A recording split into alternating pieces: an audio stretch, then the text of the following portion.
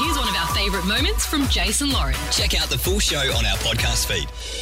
I just can't wait to pick you up on our very first day. Jason Lauren's first date since.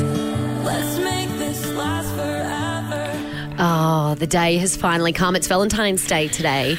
And for the last week or so, we have been introducing Melbourne to a lovely lady named Christine, who tonight, for Valentine's Day, is going to get back in the dating game. It's going to be her first date, Jace, first time for many things since she became a single mum, since her engagement broke down. She told us it's her first date since she has beaten cancer twice. She's a superwoman, a super mum, and she is in the studio with us this morning. Christine. Morning. Good morning. How are you feeling?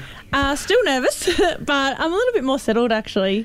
So we know that it's your first date since all of those things, but how long ago was your last date?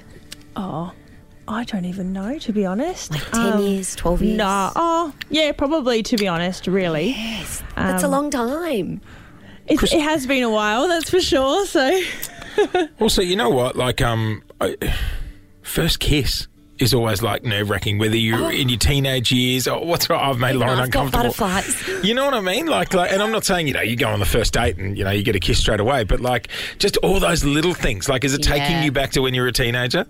Yeah, a little bit. I think it's a little bit daunting because, I'm so much older. I'm a different person now. Yes. All these experiences that I would have had back then are all different now, and you have a different look on things. And also, when you're young, you just want to date the hot boy, and then you realise they're not that good.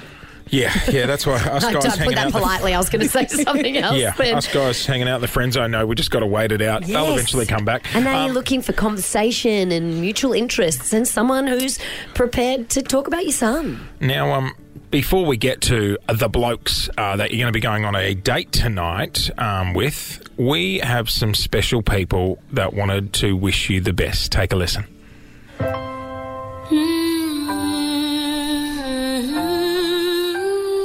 I hope my mum meets someone beautiful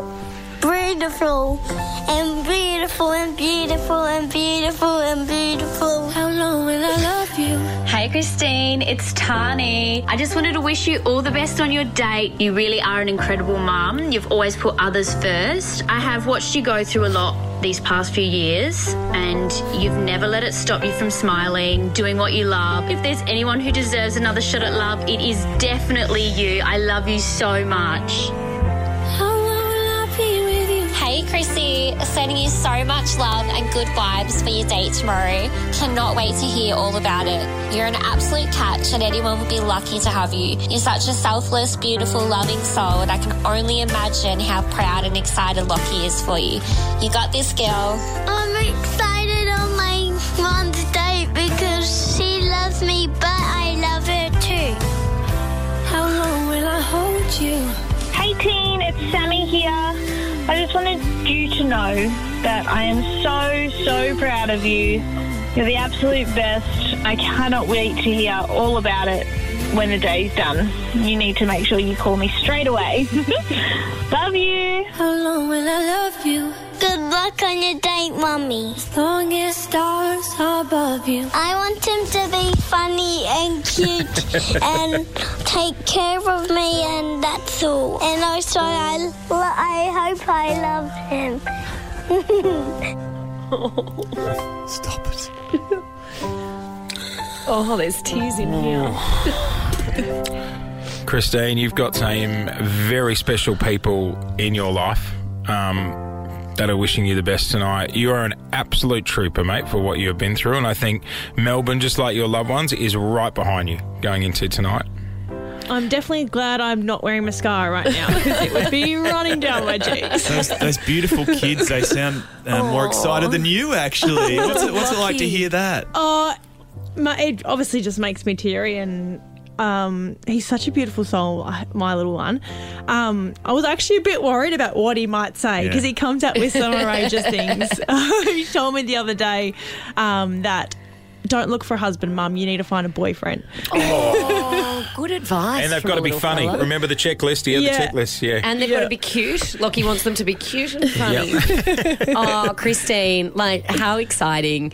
And I suppose to know that you've got the blessing of all the important people in your life, including your little boy.